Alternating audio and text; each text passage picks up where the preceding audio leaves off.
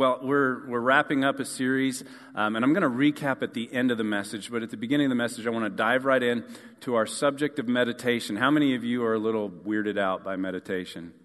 Like, it's mysterious, and am I supposed to sit a certain way, or do I hum something, or, is it a little weird? And so we're going to dive into that this morning. Don't worry, it's not going to be weird. It's going to, I hope, help you take a next step in a really important spiritual discipline for followers of Christ. And so I've titled the message, Sanctifying the Imagination. That meditation, Christian biblical meditation, is the sanctifying of the imagination. That word sanctify is kind of a big church word if you haven't heard it a lot. It really just means to set apart or to set apart for God, to make holy.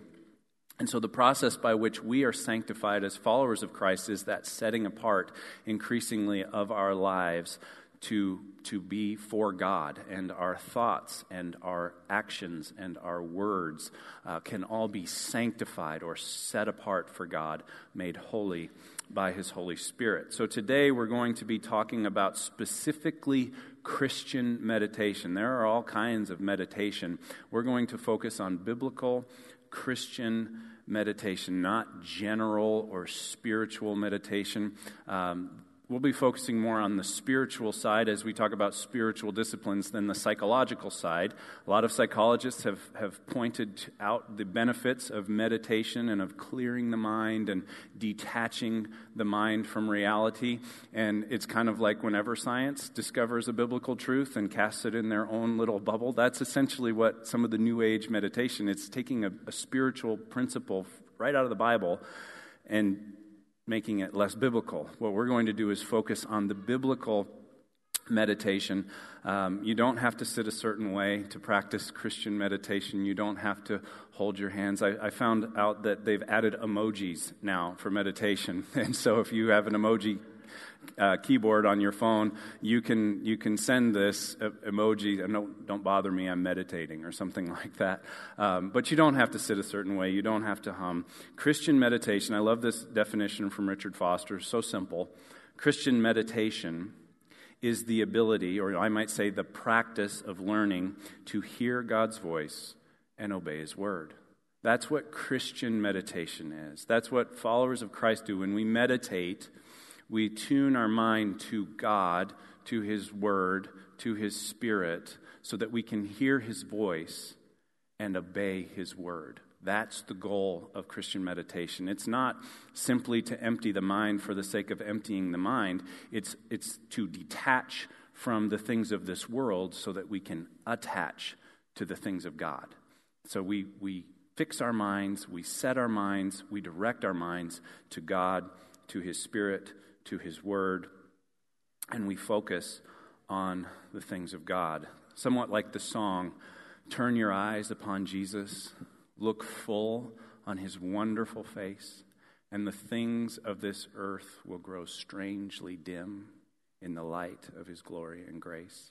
It's when we get our focus on Him that everything else starts to fade. And that's the goal of Christian meditation. It's the goal of setting aside mental space, mental energy to focus on the things of God and thereby sanctify the imagination. There are 23 direct references to meditation in Scripture and dozens, if not hundreds, of indirect references to meditation. And you see the most of them in the Psalms. If you read through the Psalms, you'll see that word meditate, or I meditate, or let us meditate on the goodness of God, on the Word of God, on the law of God. A couple of my favorite references to meditation are in Psalm 1, right at the beginning. And in fact, Psalms are wonderful tools for meditation. You can read through the Psalms until you find that phrase or that word or that verse that really articulates what your heart is feeling or draws your circumstances up into the spiritual realm. And then you can reflect on that. You can meditate on that. The Psalms are a little more emotionally connected, and so they help draw our heart into the things of God. And Psalm 1, David writes, "Blessed is the man who does not walk in the counsel of the wicked, or stand in the way of sinners, or sit in the seat of mockers. But his delight is in the law of the Lord, and on his law he meditates day and night. He is like a tree planted by streams of water, which yields its fruit in season and whose leaf does not wither. Whatever he does prospers. Another one is Psalm 19, verse 14, where David again writes, "May the words of my mouth and the meditation of my heart be pleasing in your sight, O Lord, my rock and my redeemer." These are familiar passages. The word meditation comes up several times in Psalm 119, that longest chapter in Scripture with 176 verses, and it talks about meditating on the law of the Lord. And so meditation has a strong biblical heritage. We see it throughout the Old Testament. We see its earliest appearance when Isaac says he's going to go and meditate on the love of God. And what a beautiful picture that is. We see Joshua as he gets his commissioning from God. In the first chapter of Joshua, in verse 8, we're told that the instructions God gives him are, "Do not let this book of the law depart from your mouth. Meditate on it day and night so that you may be careful to do everything written in it. Then you will be prosperous and successful." And so that reminds me that we always have time to meditate, because here's the king of this new nation and all these military conquests that we read about in Joshua, and God's instruction to him was meditate on my law, meditate on my goodness, meditate on the narrative that I have given you of why you are here and why I will be with you. And it's interesting, verse 9. A lot of people know Joshua 1:9 as a verse that we put on our wall and we memorize. "Have I not commanded you? Be strong and courageous. Do not be terrified. Do not be discouraged, for the Lord your God will be with you wherever you go." And it was in preparation this week that I realized the connection between those two verses, that as Joshua obeys verse 8 by meditating constantly on the law of God, and the law of God is really the first 5 books of the Bible, so that's Genesis through Deuteronomy. And as he meditates on that, of course God's going to be with him wherever he goes, because he's constantly bringing to mind the things of God, constantly reminding himself of the story of his people, of the creation narrative, of God's deliverance time after time after time of the people, of the exile into Egypt and the exodus from Egypt and leading them through the Red Sea. And he's meditating on this over and over and over. So of course God's going to be with him. And that was to be the source of his strength and his courage, was meditating on the law of God. And it's the same for us today. But it doesn't stop with Joshua. It continues. We see Eli and Samuel giving direct reference to meditating on the law of God. David, obviously. Elijah, Jeremiah, the prophets talked about dwelling on their thoughts, setting their thoughts on God. And then in the New Testament, we know that Jesus often went aside to pray, went aside to be able to focus his attention on God, and that he and the Father were one through this meditation that Jesus practiced, fixing his mind on God, on the will of God, on the things of God. And he said several times in the Gospels, quoting Isaiah, "My thoughts are not your thoughts, says the Lord. My ways are not your ways." But as we meditate upon God and we align our thoughts with his thoughts, then our ways will begin to align with his ways. And we will be one with God in mind and action, and one with each other in mind and action as we do this individually and corporately. And then Paul picks up on that and carries that forward. And we're actually going to look at a passage from Paul's writings, but there are several. We'll look at probably my favorite one that I memorized early in my Christian walk. But there's several that we've hit on already in this series when we talked in the prayer message on this idea of pray continually or pray without ceasing. That's, in a way, it's very strongly related to meditation, because we talked about gratitude and we talked about the different forms of prayer and the different ways that we can bring our mind back to God, back to the things of God, back to the Spirit of God through prayer. And prayer and meditation would be very, very strongly linked, because meditation is the ability to hear God's voice and obey his word. It follows out of prayer. As we hear, we obey. As we meditate on God's goodness, then we're inspired to do as he has said. But there's also a couple of times that Paul gives direct reference to having the mind of Christ. He says at the end of 1 Corinthians chapter 2, we have the mind of Christ, that he has given us the mind of Christ, and that when we collectively set our minds on Christ, then we collectively have the mind of Christ. In Philippians, he mentions in chapter 2, he says, make my joy complete by having one mind with each other. And then in verse 5, he says, have this mind among yourselves, which is Christ Jesus. And then he explains the humility of Christ, who in very nature was God, but didn't count equality with God a thing to be grasped. He's saying, this is the mind that we're to have. We're to have the mind of Christ. And so meditation is the vehicle by which we gain the mind of Christ, to hear God's voice and to do his will. The passage that I want to focus on this morning is from Colossians chapter 3. So if you have a Bible, I would encourage you to pull that out and turn to page 1834 if you're using our blue hardcover Bibles. Those are in the seats in front of you. And this is one of my favorite chapters in all of Scripture, and one that passage that I had memorized early on. Actually, one of the first sermon series that I preached here at Linwood was called Heavenly Minded and Earthly Good. We've all heard that phrase, so heavenly minded, they're no earthly good. And we sort of twisted that or flipped it around and said, what if we were so heavenly minded that we were very earthly good because we were seeking to hear God's voice and obey his word? That's the outcome of meditation. So I want to read verses 1 through 3 here, and you can actually listen to that series. If this trips your trigger, or maybe you weren't here for that series, you can go to our website, to the media page, and we've got all of our past sermon series archived there, and you can go find Heavenly Minded and Earthly Good and listen to that series while you're working out or whatever. It's available to you there. But here's what Paul says in the first 3 verses of Colossians chapter 3. He says, since then you have been raised with Christ, set your hearts on the things above, where Christ is seated at the right hand of God. Set your minds on the things above, not on earthly things. For you died, and your life is now hidden with Christ in God.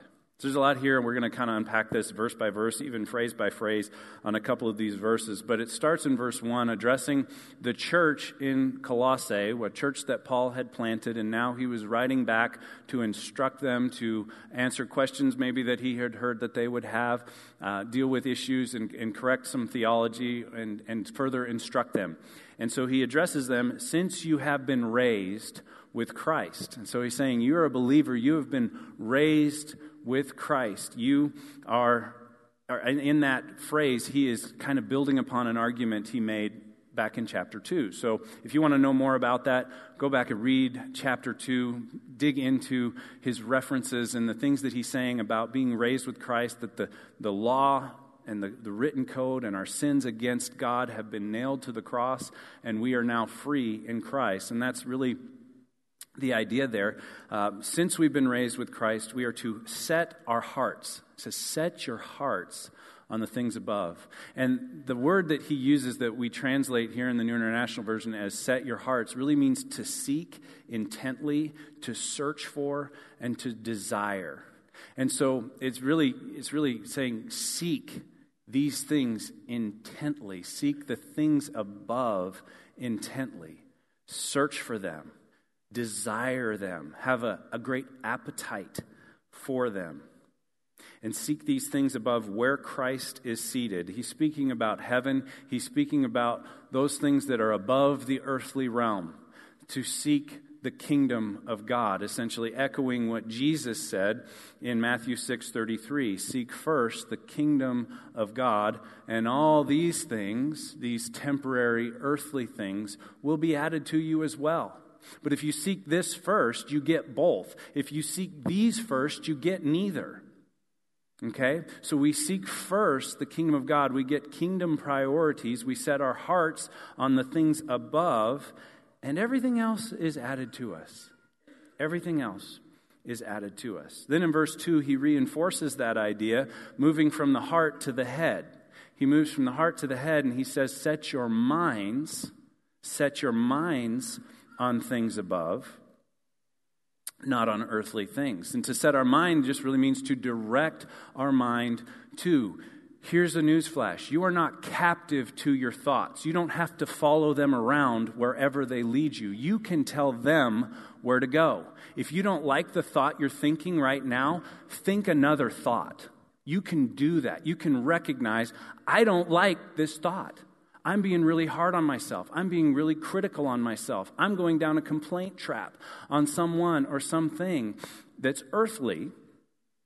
And I can set my mind instead on the things above. I can set my mind on heaven. I can get out my Bible and read a psalm about the love and the goodness and the graciousness of God. And I can meditate on that. I can think about that. I can let that motivate my words and my actions. I am not a captive to my thoughts. In fact, in other places, Paul says, take every thought captive and make it obedient to Christ.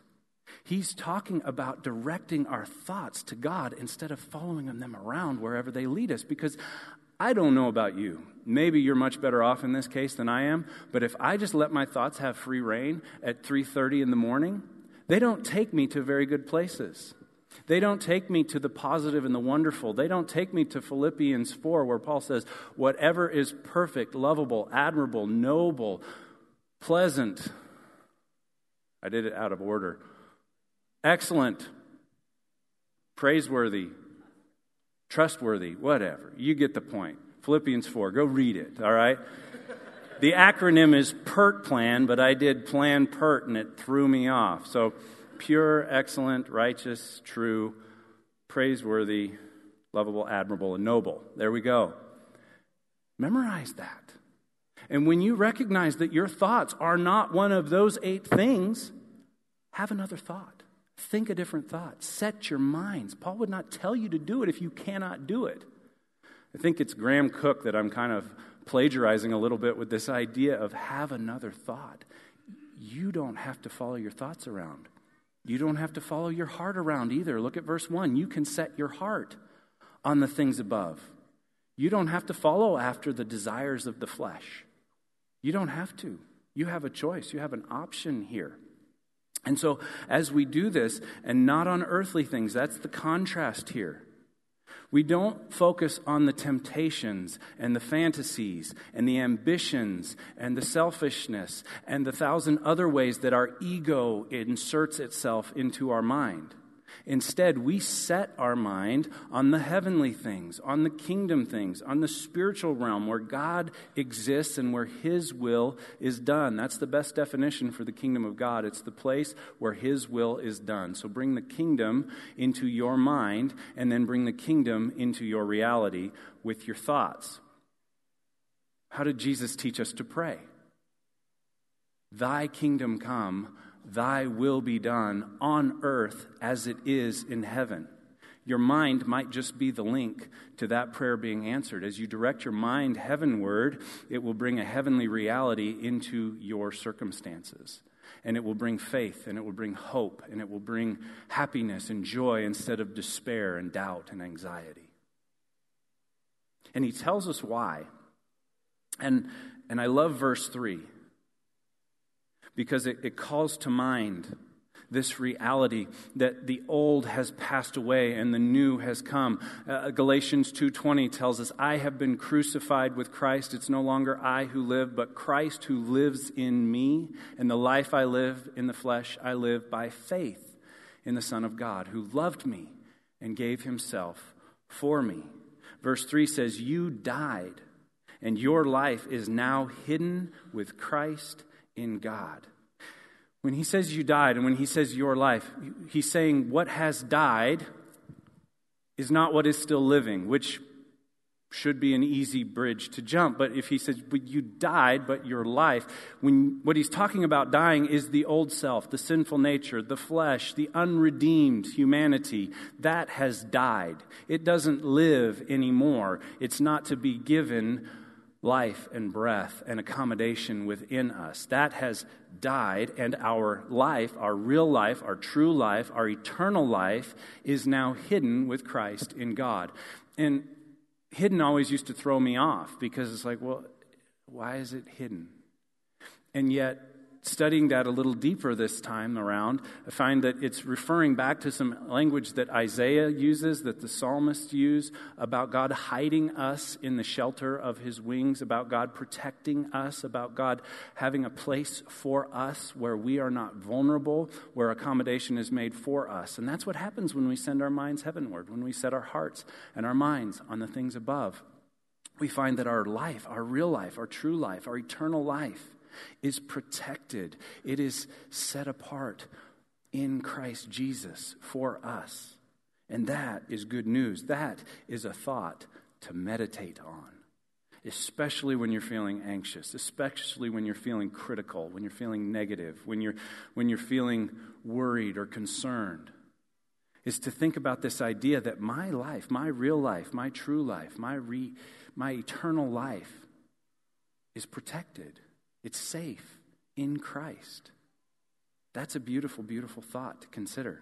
And so as we sort of wrap this all together and tie these three verses together, the bottom line in my mind, the bottom line of this passage for me is that meditation and setting our minds on the things of God is this. It's that a mind set on heaven will not fall to temptation on earth. That as we continually fix our minds, set our hearts and our minds on the things of God, we are less vulnerable to temptation here on earth. That we won't fall to temptation here on earth when we have set our minds on God and on his things. And if Christian meditation, if biblical meditation is to hear God's voice and to obey his word, then we set our minds on heaven so that we will not fall to the temptation to do anything other than hear his voice and obey his word. And so I want to encourage you in this. There are some practical ways that you can do this that are really quite simple. You can spend some time in God's word and then intentionally fix your thoughts on God's word. That's probably the easiest way, if I could tell you, to journey into meditation.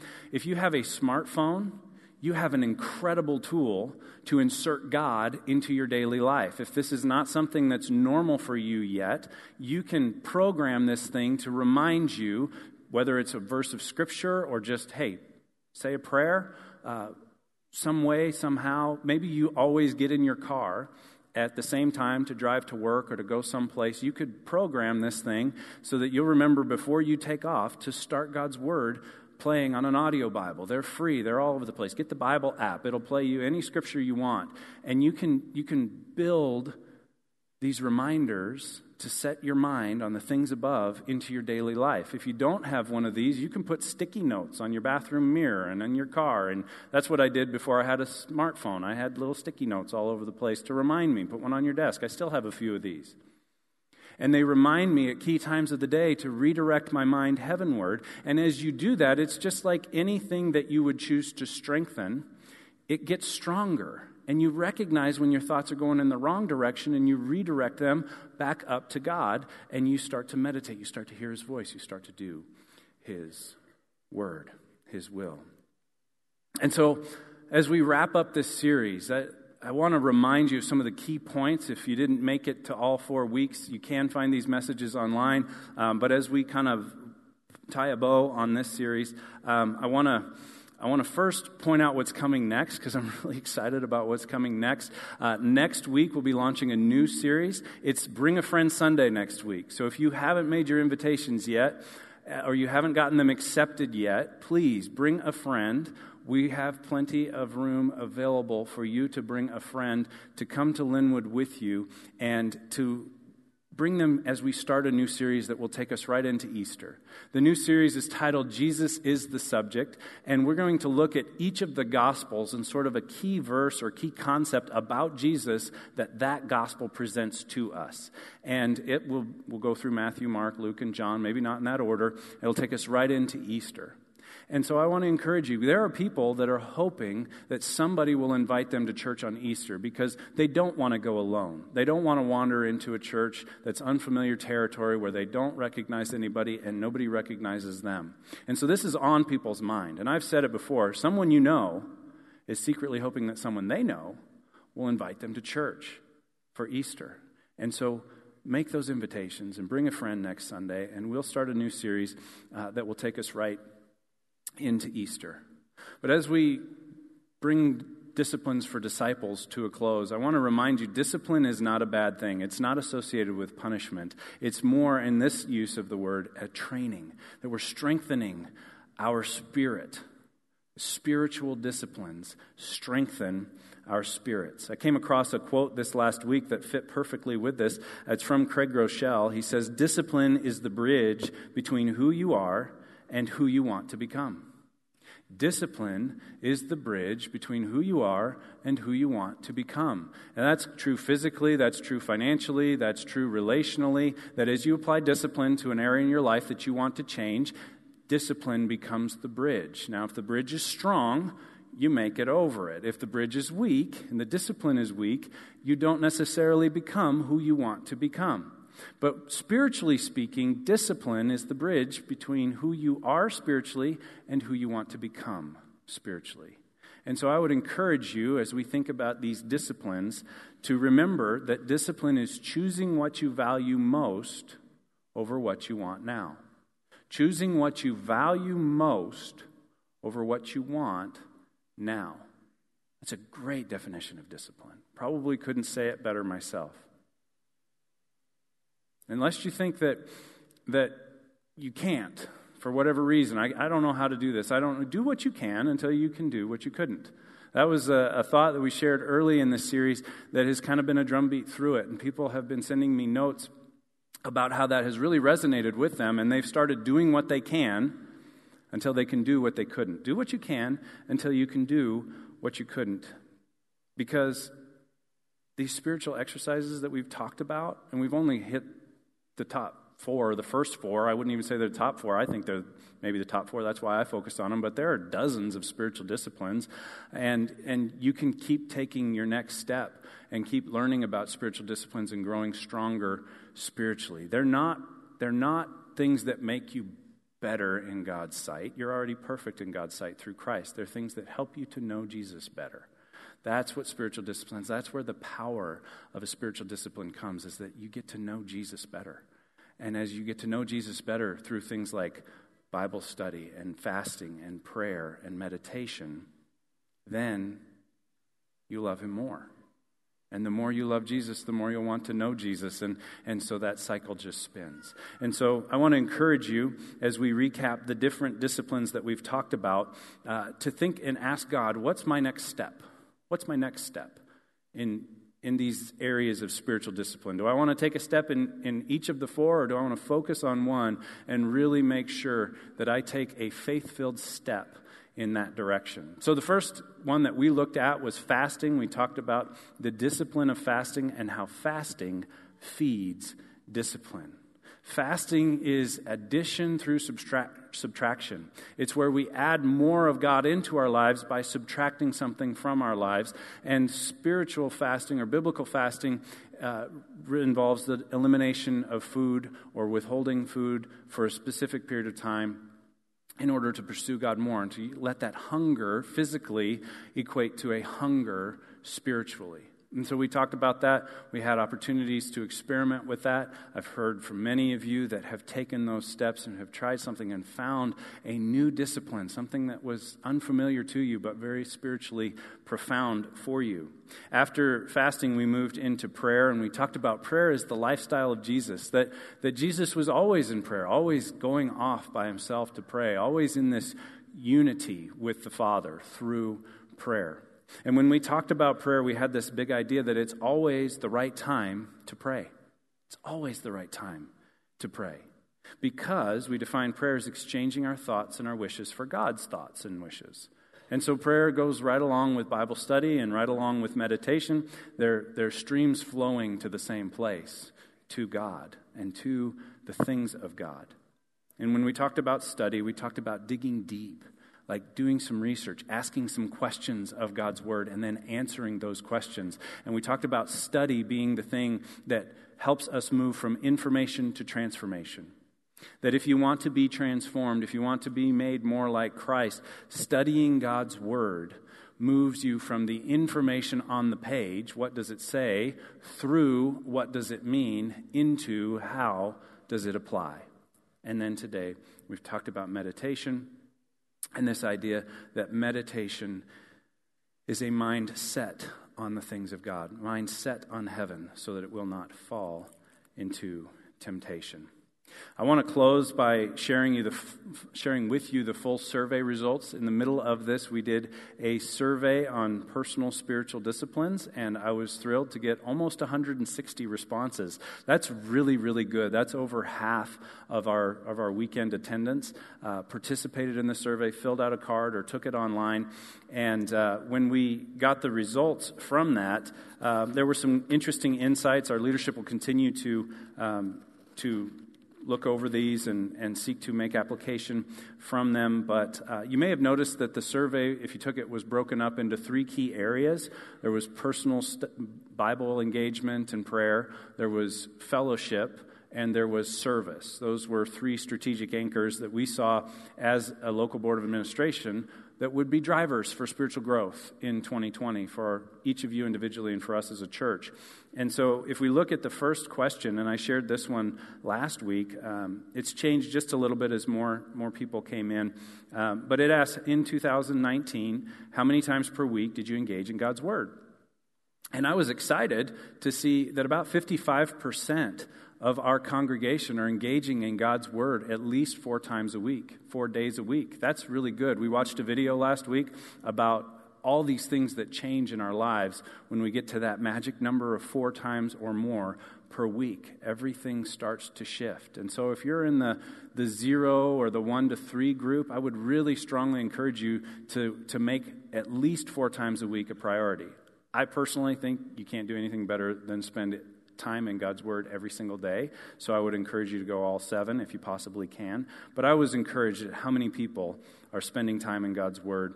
It was interesting to look at prayer and to see that there are actually a little bit fewer people involved in prayer on a regular basis than Bible reading. Now, there's more people that pray 7 days a week than read their Bible 7 days a week, but there are also more people that don't pray at all than don't read Scripture at all. So I would encourage you to get out your cell phone and put reminders into your day to pray to God and to set focused time and attention on Him, on His will for your life, on interacting with Him, on getting to know Him, engaging in prayer with Him. The next couple of slides had to do with service. How many times a month do you serve here and in the community? And I thought this was interesting. If we've got slide 3 up there right now, we see that about 31% of the people that took the survey don't serve at Linwood, not even once a month. And so that means we have a tremendous potential to move things forward in our ministries if people will take that step and begin to serve at Linwood. I also thought it was interesting. How many of you have heard the 80-20 rule? 20% of the people do 80% of the work? Well, it was 17.9% of the people that serve at least 7 times a month here at Linwood. And I thought, well, that's the 80-20 rule. Those are the people that are here 7 times a month. Think about that. That's like every Sunday, every Wednesday. And some of them might not be in the service today because they're with your kids or they're running security or they're doing different things. And so you don't always see these people. But tremendous opportunity with 58% of our congregation, or at least those that took the survey, that aren't serving even once a week, 3 times a week or 3 times a month or less. The next one deals with serving in the community. And if there was one that I was really kind of disappointed in, it was this one. Yes, we want you to serve at Linwood, but I hope you know we really want you to serve in the community as well. Pastor Zach refreshed our mission this morning to reach people for Christ. And one of the best ways we can reach people for Christ is by you being a light in the community and serving in the community. And about 46% of the people who took the survey don't serve in the community. I would really encourage you to pray about that. Maybe that's a next step that you could take. This one really fits with our core value of leaving a legacy, that when we serve in our church and we serve in the community, we have an opportunity to leave a legacy of faith in somebody else's life through our service to God. And then the final couple of slides deal with fellowship. And we found that about half of the people are here 4 or more times a month. The top half of that circle are 4 to 6 times and 7 times a month. If you're here 7 times or more a month, that means you're here almost every Sunday, and you're here on a Wednesday night, or you're here some other time throughout the week. And then there were just very few that took the survey that weren't a part of the church last year or don't come very often at all, didn't average 1 time a month. But we see those relationships and we see tremendous potential. 43% are here 1 to 3 times a month. And I challenge you to imagine what life would be like if that was a priority, to get that into the 4 to 6 times or 7 times a month. The final one deals with how many times you engaged in fellowship outside of Linwood. Outside of Linwood, are you engaged in fellowship with other believers? Are you in a community Bible study or in a small group that comes from different churches? And in this case, the majority of you actually are engaged in fellowship in some way outside of Linwood. I think that's healthy. I think that's positive. And I would encourage you to continue to engage those opportunities that you have with community Bible studies or with various groups of Christians that are meeting. It helps us to see that we're not alone. It helps us to strengthen our faith, to grow in our faith. And so with all that in mind, I would just ask you again, what's your next step? What's your next step with spiritual disciplines? One of the worst things we can do at the end of a sermon series where we've studied something in depth is to just move on and not apply it to our lives, not take a next step in some way, some form, or fashion. I've said it before, I'll say it again. If you're not reading your Bible every day, that would be an ideal next step for you. Build that into your life somehow. Engage in Scripture, engage in God's Word every single day, and watch what happens. Write down when you started and start to track the things that change in your life as you engage God's Word every day. If you don't have one of our banding together journals, this one looks a little different. This is the fancy new version that has our logo on the cover. If you don't have one of these journals, you can pick one up out in the middle of the lobby there. We ask for a $5 donation, but if you don't have $5, don't let that keep you from getting a journal. It's got a Bible reading plan. It's about 40 verses a day, usually a chapter and a chunk of a psalm. You can spend time in God's Word just reading the Bible, writing some thoughts. It walks you through all of that. That's a great tool for you. I would encourage you to branch out in prayer. We talked about prayer. If you didn't get the message on prayer, you can go and listen to it. Find new ways to interact with God. We talked about a number of different forms and models and ways to pray. You could be involved and build some of those into your life. If you're not serving at Linwood, I would strongly encourage you to serve at Linwood. I would strongly encourage you to find a place of service. If you want to ask some questions of one of our pastors, reach out to myself, Pastor Zach, Pastor Sandy. There are ways that we can help you determine what might be a good place so that if you're really, really painfully shy and introverted, we don't stick you on the front door to greet 100 people as they come through the door. Or maybe you have a passion in some area that we can unite with a need that we have and begin to serve, because as we serve, it helps us to grow in our relationship with God, to rely upon Him. And if you're not serving outside the church, I would encourage you to find a way. We give you some opportunities through the missions partnerships that we have here in the community, but there's lots of ways that you can serve. And if you're not involved, if fellowship's not a priority, that might make a great first step.